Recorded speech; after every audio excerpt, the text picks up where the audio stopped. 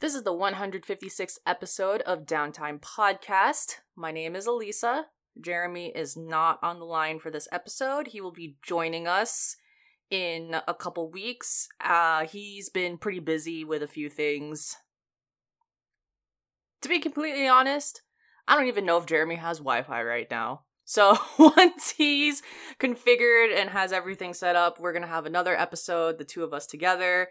This is the first episode of season 5 of Downtime Podcast. We've been doing this for a while now, which is crazy. And I'm looking forward to our first episode together for this new chapter.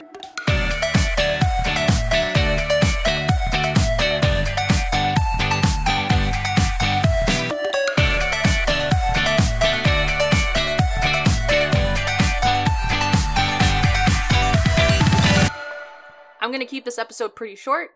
There's 3 topics that I really want to talk about, and a lot of things that are on my mind, a lot of things that I have been playing, such as I started Breath of the Wild, I played Spider-Man Miles Morales, and I'm doing all of these different things. I finished Hades, but I want to wait for Jeremy to talk fully about a lot of those things. But for now, what I want to talk about is Final Fantasy Dad of Light, which is a TV show on Netflix. I'm going to talk a little bit about Ghost of Tsushima because that's another topic that I want to really go in depth with Jeremy. And I'm just going to tell you my opinion about the whole GameStop stock situation. And we're not really going to break down or explain what's going on because by this point of listening to this episode, you probably know exactly what's going on. So we don't need to really break down exactly what happened. So first off, Final Fantasy Dad of Light is a TV show on Netflix, and it's a TV show that Jeremy actually watched before and he's talked about, and I finally finished it yesterday, and it's one of the most heartwarming, it was really adorable. It was a really great TV show. I felt super warm watching it, and if you're in the mood for something that's much more lighthearted, sweet, about a relationship between a dad and his son, this is great for you. It's been a while since Jeremy's talked about the episode, so just to give a very quick summary of what the TV show is about.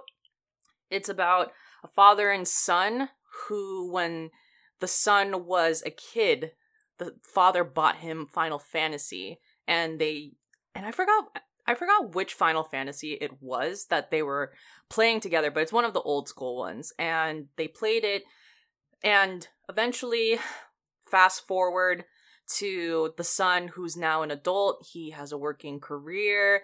He doesn't have as much of a strong relationship with his father as he did in the past. And so he's now working, and he finds out that his dad quits his job just as his dad is about to reach retirement. And basically, everyone at his dad's company is confused. Why did he quit? This guy was the best. He was going to be promoted. He was going to do this. He was going to do that. And so the son and the mom are trying to figure out what's wrong with the dad because the dad's not talking to anyone. So the son gets the dad to play Final Fantasy 14 on his own. For people who don't know, that is the MMORPG version of Final Fantasy, and the dad's playing it with his character, the son's playing it with his character, and the series is them rekindling their relationship, and the son really, getting to know his dad once more, and finding out, why exactly he quit his job. It was, it was surprisingly pretty funny too, and I there was just a lot of great moments in this. It was super adorable. They really captured the awkwardness of playing an MMORPG where the animation and the gameplay wasn't seamless. What was really funny was they were in a scene where they were in an onsen or a hot spring, and it was just so awkward seeing the characters get into the hot spring because it was the awkward animation of like they were like run, like trying to find the hot spot where like they could sit, and like they were like awkwardly like just walking, and like and no one was like finding their footing, and it really felt like NPCs and what it like actual players playing the game. So that's what I really liked about them when they were playing this. It all felt like the episode of South Park, Make Love Not Warcraft. Like it was this TV show was a very good representation of just like how it feels playing an MMORPG, and it was really cool, and it all leads up to them fighting a final boss, and it was just a very well done show. I had this on my list after Jeremy told me, and I finally decided to knock it off the watch list, and it was great. 10 out of 10. Very, very sweet show. Very cute. Next, I want to talk about Ghost of Tsushima. I don't want to go into many details, but one thing I wanted to talk about, which by the way, Ghost of Tsushima, really enjoying it. This game is great. And I've put it off for so long, and I'm having such a good time playing it. I don't even know where I am in the story because I'm not doing any story. Like, I'm finding all the Inari shrines. I'm, making haikus. I'm helping all of these, like, side quests and, like, building up my reputation. But I haven't even found all the people in Act 1 that I need to help Yuna. Or is her name Yuna? Yeah, to help Yuna get back Shimura. So it's just like I don't even know where I am, but I'm having a great time. It's such a beautiful game, and this game I've had my PlayStation since 2016. And I've been playing this, all the games that I've been playing so far, I've been playing on my college TV, which is, it's like a good HD TV. It's like, gets the job done. It's Samsung. It's totally fine. But this game basically was the game that made me realize, yeah, I need a fucking 4K TV. Like, I'm watching all of these cutscenes, all, like, it's so beautiful, like, the portrayal of Tsushima. They even have mist in the morning, like, all of the leaves in the fall. It's just so gorgeous, and here I am playing it on this regular-ass, like, HD TV, and so, yeah, basically, I played this game. I'm gonna get a new TV this month is the moral of the story, because I really wanna like finish like I don't know how many acts there are. I'm assuming there's 2 acts, but the final part of the story, I hope I have my TV in time, because I really want to play this in like its 4K form, and it's just, yeah, that's all I have to say about the game right now. I'm really liking it. It was hard for me to get used to some of the controls, especially running, because coming off of Yakuza or whatever, I'm so used to running just be pressing X, and so having to press L3, it was just so a little bit awkward. But like I've gotten used to it. But I do think it's pretty seamless. A lot of the action, such as like getting on your horse, riding along the island, picking up items, it's like with R2, and you don't even have to get off your horse or anything. It's pretty cool. So it's like if you compare the horseback riding of this game to Red Dead Redemption 2, and Red Dead Redemption 2 is a much more older game as well, but I do feel like the horseback riding aspect of it, you can definitely see how they've improved it, and like from any other horseback riding game, and I'm really enjoying it. I think it's pretty cool. The controls are pretty easy to understand. I'm playing it on medium difficulty. Yeah, and then it's just a good time. It's a good time. lastly, I want to talk about briefly the whole GameStop stonk situation. There's, you probably know the story. This isn't anything new, but I just want to give my thoughts because I have two I have two conflicting thoughts. And for people who aren't from the United States, basically what the situation is you have person A who bought stocks from GameStop. So person A bought stocks from GameStop. Person B was like, "Hey, let me borrow your stocks," aka like hedge fund people and billionaires.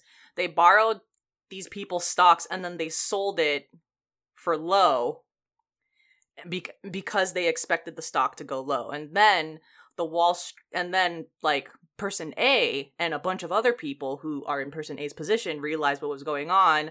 And then in the Wall Street Bets subreddit, they were like, you know what? Let's all buy the GameStop stock because person B now owes me money and let's drive this up and manipulate the market. And that's exactly what they did. And so all of these hedge fund people and billionaires, because person A and the sub and like all of these like regular people bought the stocks, like all these billionaires and, rich people now owe like so much money to them because they borrowed it. So first of all, a part of me is like, this is great because the whole economic system in the United States is pretty capitalistic, and not even pretty capitalistic. It is capitalistic. And, I think back at this whole COVID situation and a lot of the stimulus that was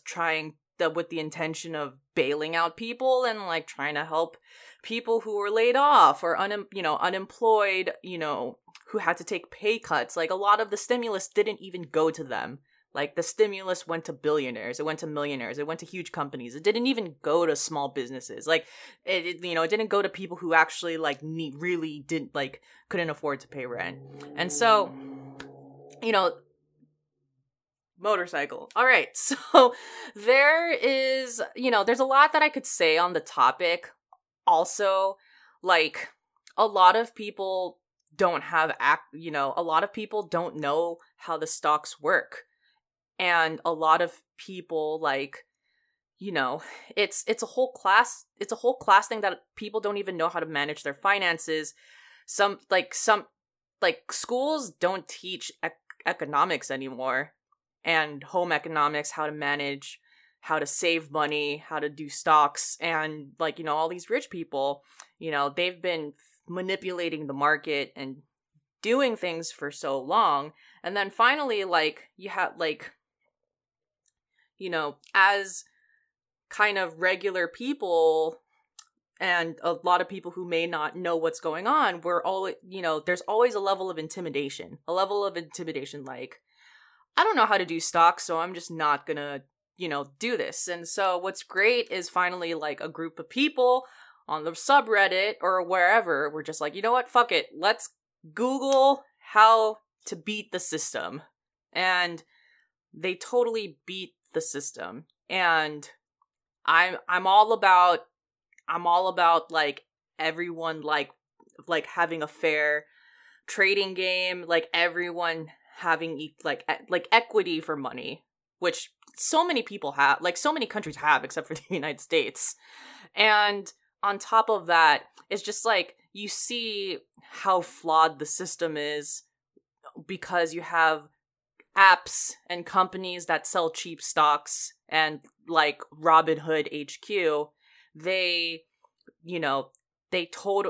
totally like are limiting their stocks now after they've realized like, oh, the average person, is all trying, like knows how to do stocks and knows how to manipulate the market like rich people. So we're now going to limit them. It's just like you can finally see the flaws in this whole system, in the government. And I don't be surprised if in the United States, the government decides to make new rules that are going to limit the average person from doing stocks in however way. It's just, it's like, it's a whole economic class issue, and that's what annoys me.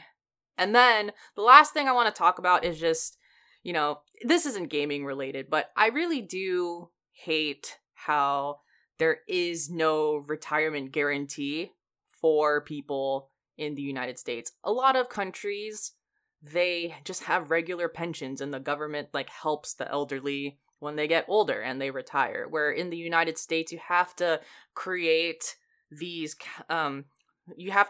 accounts from these private companies like Fidelity and Vanguard, and you have to create what is called a 401k, which is putting retirement money into stocks. And it's just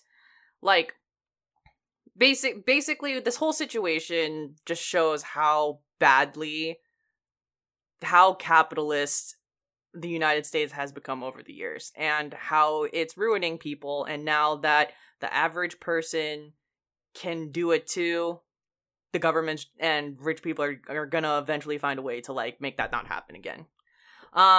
It's this is one of those things where it's this is a funny story. The whole concept of this is hilarious. I've seen Animal Crossing explanations for this. This is great. This is hilarious. But if deep diving into it, it just shows how much the United States sucks. So that is my spiel about the whole GameStop situation. And I know I said I was going to only talk about 3 topics, but one more topic. Animal Crossing. As of tomorrow, it is February 1st, which means that all of the festival items, which is Animal Crossing Mardi Gras, is available. So make sure that you buy it at the store, as well as there's going to be, I believe, recipes on Festival / Mardi Gras, which is February 15th in Animal Crossing. And there's gonna also be a few special items at the Nook store, or not the Nook store, but the Nook app. I think I read that there's actually gonna be a football rug specifically for the Super Bowl. When they sell special items based off of international holidays, which I think is pretty funny. So I'm looking forward to that as well. And yeah, that is all I have to say. Chariot Goblin has a question. I believe his question is, oh god, let me pull this back up. Cue the music.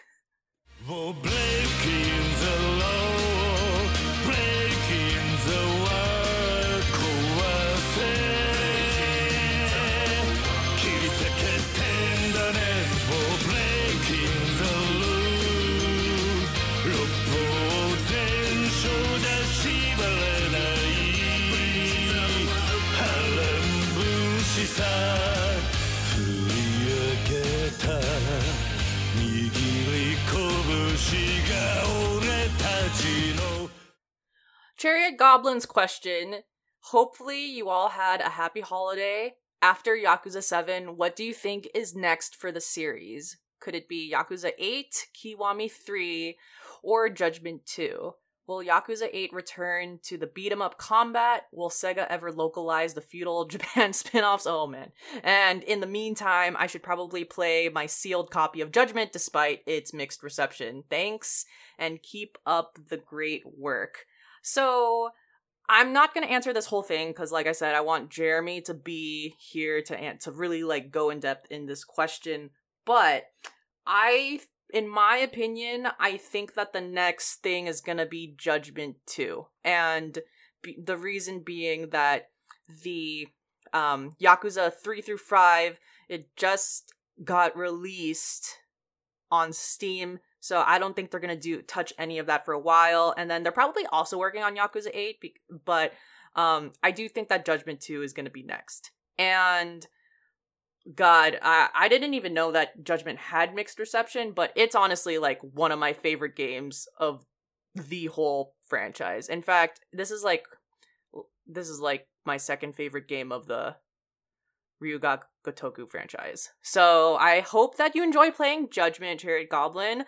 We're gonna go fully into this, like I said, when Jeremy's back because you definitely talk about that Fuel era game, and I know Jeremy's going to want to talk about that.